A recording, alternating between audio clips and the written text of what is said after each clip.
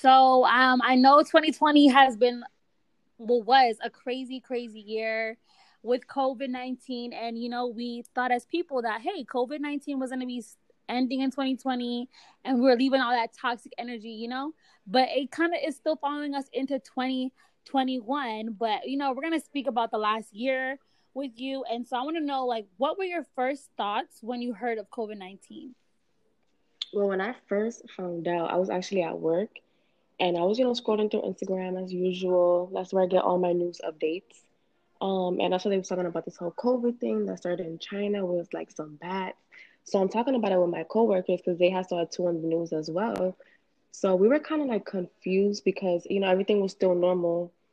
I found out in February, like early February, everything was still normal. People were working, you know.